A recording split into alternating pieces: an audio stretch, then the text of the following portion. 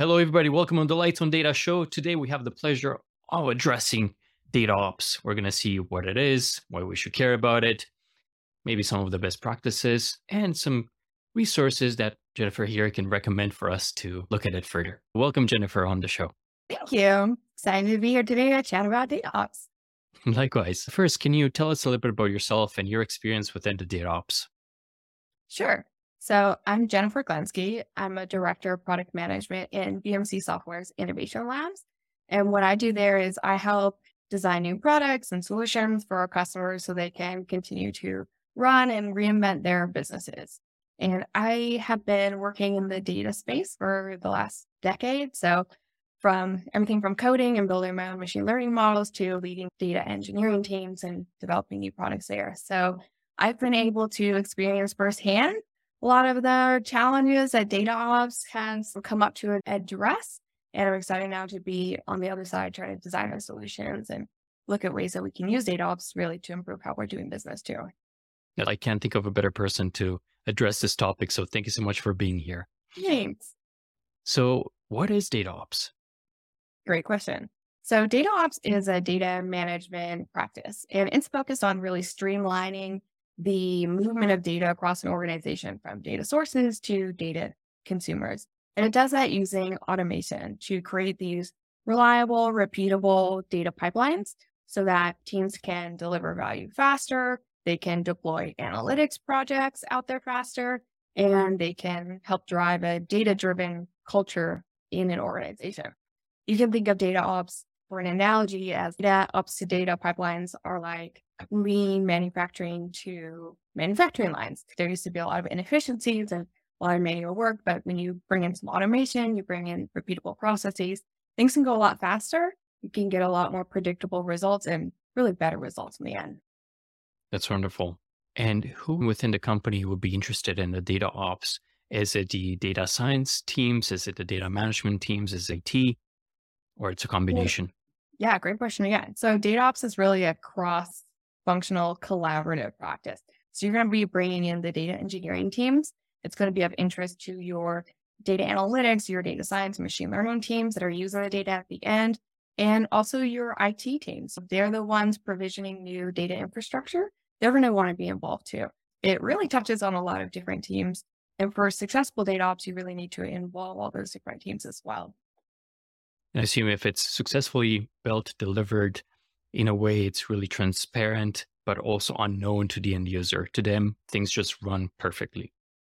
Yeah, I guess to the end user, it might just feel like magic, but there's a lot of work that goes into it. And the data engineering teams, if they're doing it right too, they're involving those end users in developing those pipelines and developing those processes. So it might uncover some of the magic and pull back the curtain a little bit for the data analysts at the end. That means they're getting better suited data, better suited tools for their end process and needs as well. You mentioned in the beginning, you've noticed quite a bit of challenges throughout your career. Can you speak a little bit about that? Or what are some of those best practices that organizations should adopt to address those challenges? Sure. So DataOps can help organizations overcome some of these challenges that are associated mostly with managing data pipelines and larger, more complex environments. As teams grow, as organizations grow, data grows with it. There's no stopping that really.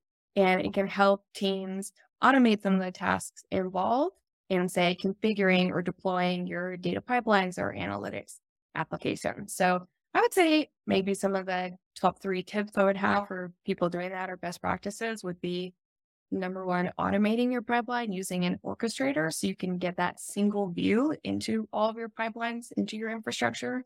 It's a lot easier than managing a bunch of separate scripts all over the place. I know because I tried it and it's good for the start when you're starting out small, but it's harder when it expands. And I would say that would be my second tip would be to try and design your data pipelines so that they're scalable because you can start out small and get some wins.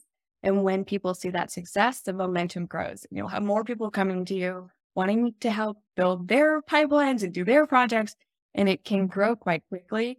And it's a challenge if the solution or method or tools you picked at the beginning aren't that scalable. So I would say start out with the big grand success in mind at the end and design your solution so that it can grow and scale with that.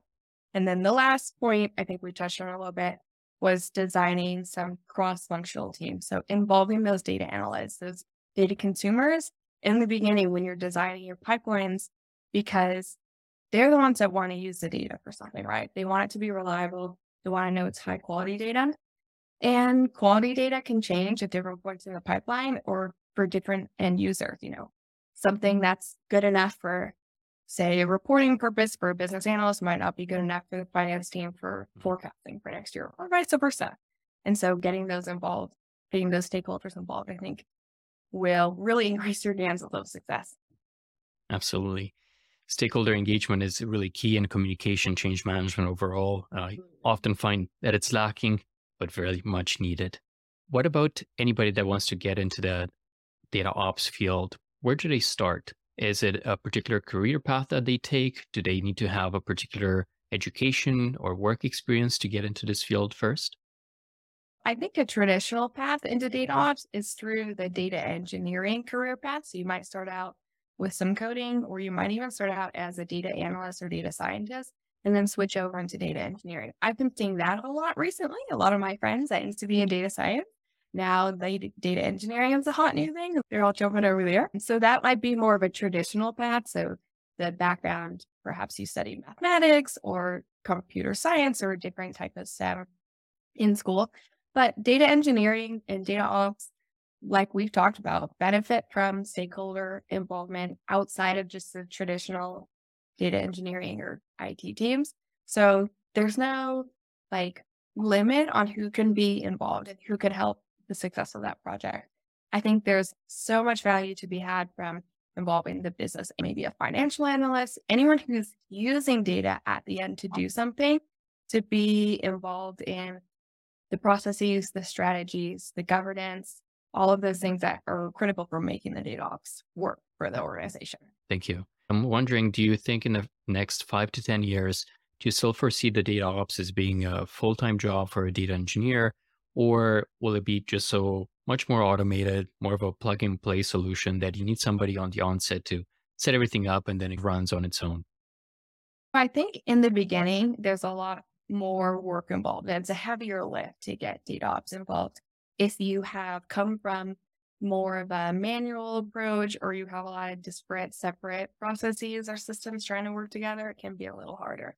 Once you get those steps automated, or say you get some automated testing and deployment in place or some CI/CD into your pipelines, then that frees up the data engineer or the data scientist, whoever's involved, to do more interesting work or more exciting things once you've automated some of those manual tasks. So I would say in the future, I think we'll have data ops with more of a given. Like we won't even really think about it that much because we'll just be so used to it be commonplace.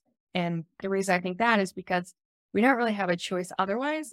The organizations that choose to continue to do things very manually, or it's going to take longer, they're going to lose that competitive advantages and they're going to fall behind. So it's people that are adopting new technologies that increase the speed to value, allow them to deliver more, that are going to succeed. So it might almost be one of those situations where we're only really left with the people that are using automation and data, not have a choice.